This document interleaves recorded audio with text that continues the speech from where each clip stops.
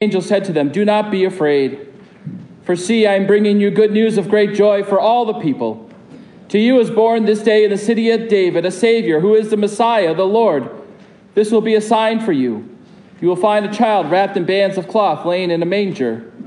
And suddenly there was with the angel a multitude of heavenly hosts, praising God and saying, "Glory to God in the highest heaven, and on earth peace among those whom he favors."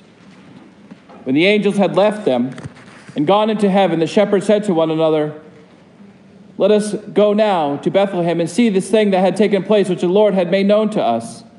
So they went with haste and found Mary and Joseph and the child laying in a manger. When they saw this, they made known what had been told to them about this child.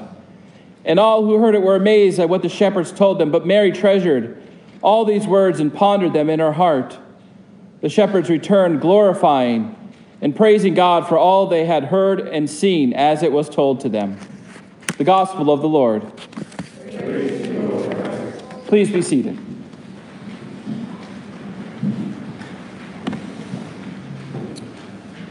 Grace, mercy, and peace be unto you from God our Father and Lord and Savior Jesus Christ.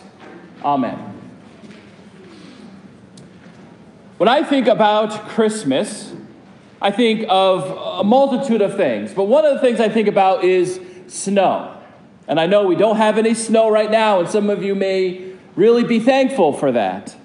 But when I grew up in Vermont, I always looked forward to having snow at Christmas every year.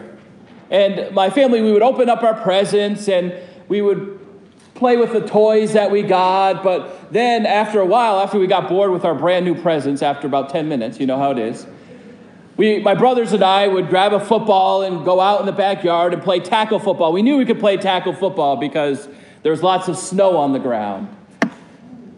I always look forward to snow at Christmas. Another thing I look forward to at Christmas is Santa.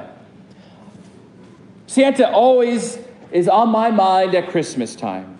What is Santa going to bring me this year? Have I been good enough to receive a present? But then as I get older, I think of the magic that Santa represents at Christmas time, and I say, well, how can I continue this idea of Santa and Christmas and the magic of the season in my life? And how can I share that and inspire that in other people? When I think about Christmas, I think about presents. What am I going to get this year? But not only that, I enjoy getting presents, but even more so, I enjoy giving presents. Whether it's a plate of Christmas cookies, a gift card, or just a phone call to a friend that I haven't talked to in a while. But giving someone a present, even in an unexpected present, and looking at someone and seeing the joy and the thankfulness that are on their face, in their eyes when they receive that, it really fills me with the Christmas spirit. And then church. When I think about Christmas, I think about Christmas Eve, gathering together with my family and friends at church and experiencing all that happens during the service. Listening to the story of Jesus' birth from Scripture. Singing Christmas songs. Experiencing things that happen really only on Christmas Eve. These are just a few things that really are on my mind during the Christmas season. And I'm sure everyone here tonight, when you think about Christmas, there's a certain image, a certain feeling that you get, the certain traditions that you and your family participate in every year, something that you look forward to. Those are treasured things. But when we read the Christmas story, the very first Christmas story, there were no traditions. There were no expectations. When you think about it, that fateful night when Jesus was born, no one had any idea of what was going on. Mary and Joseph are on their way to participate in the census. They were traveling 70 miles from Nazareth in Galilee to Bethlehem.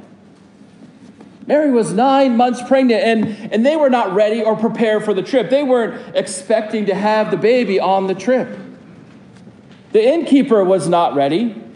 Because of the census, there was a demand for rooms, and he wasn't prepared for the influx of people staying at his inn, including Mary and Joseph. The shepherds were not ready. They were not prepared. They had no idea what was going on. It wasn't until the angels came to them and told them what was happening that they had any idea of what was happening to participate in the story. So are you ready for Christmas? Whether Mary and Joseph, the innkeeper, the shepherds, the angels, whether any of them were ready or not, Jesus came that very night. One way or another, Jesus was born, a healthy little baby boy who probably cried all night, but he was comforted by the people around him.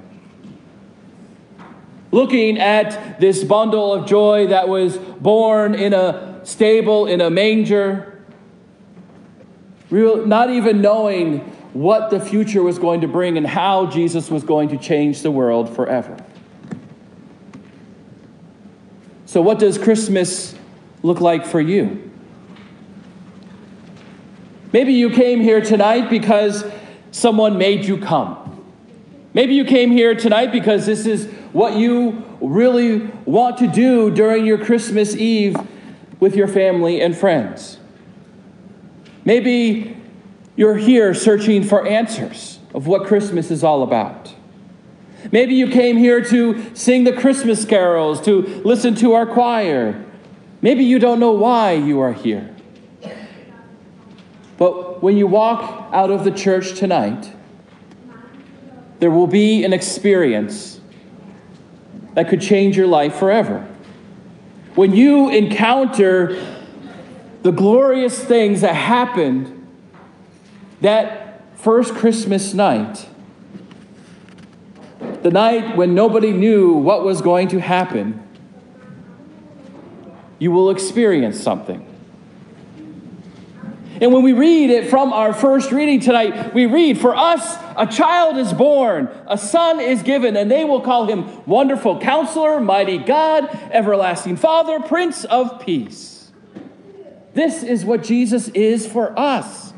This is what we could expect when we come and celebrate Christmas together.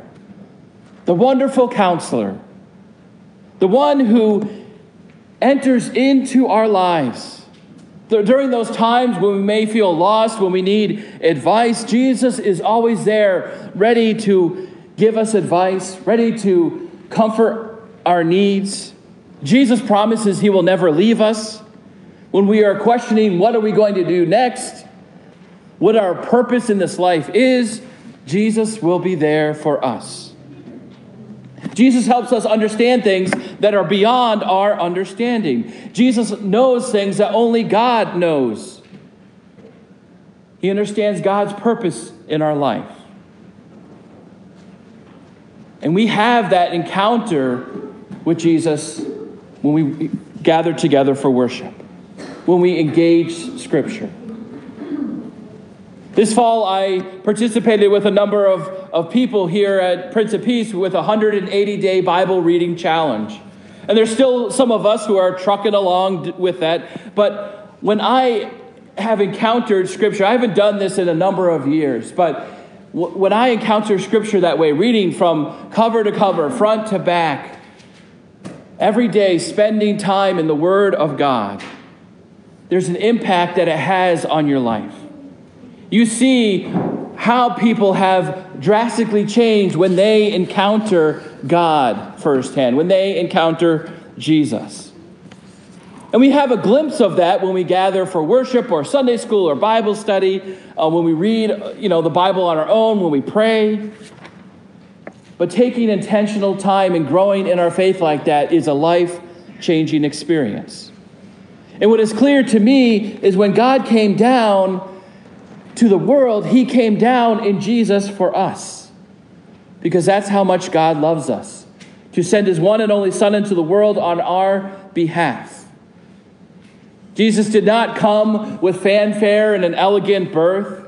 He did not come born in a royal palace, receiving the best care that someone could receive at the time. Instead, Luke tells us that he came into the world meek and lowly. Jesus enters into the world in the way we least expect God to enter into the world. God saves the world by entering into the middle of it, right in the middle of all that we are doing. The good stuff, the not so good stuff. Jesus comes to us as one of us in the most precious form one could ever imagine, as a baby. God comes in the center of our lives not to fix everything, but to tell us that we are more precious than we could ever imagine, that we are more loved than we could ever think possible, that we are given grace upon grace upon grace because we are the beloved children of God. God came in the world to resurrect and redeem every one of us, and that's why our life will be a little different when we leave church tonight. Because after you leave here, in the back of your mind, no matter what is happening, you know that God is going to love you. You know that no matter what you do in your life, God is always going to be with you. That you have a place to come to experience God's presence. Through the worship you experience here, through the scripture that is read and preached about, and the sacrament that is given to you, you will know that God is always with you. We need this sense of meaning and purpose. We need to know that there's more to life than meets the eye. We need to hold on to the hope that despite all appearances, we are loved by God. And so God comes to us through the blood, sweat, and tears and labor pains of a young mother, through the cries of an infant who's just born, so that God can join us in our ups and downs and our hopes and fears, and committed to giving us not just the same of everything else that we experience, but something more. Because in Christ there are promises that are given to us that God will not stop until all have been embraced, to all have heard the good news that unto you this day is born a Savior, Christ the Lord, wonderful Counselor, mighty God, everlasting Father, Prince of Peace. Amen.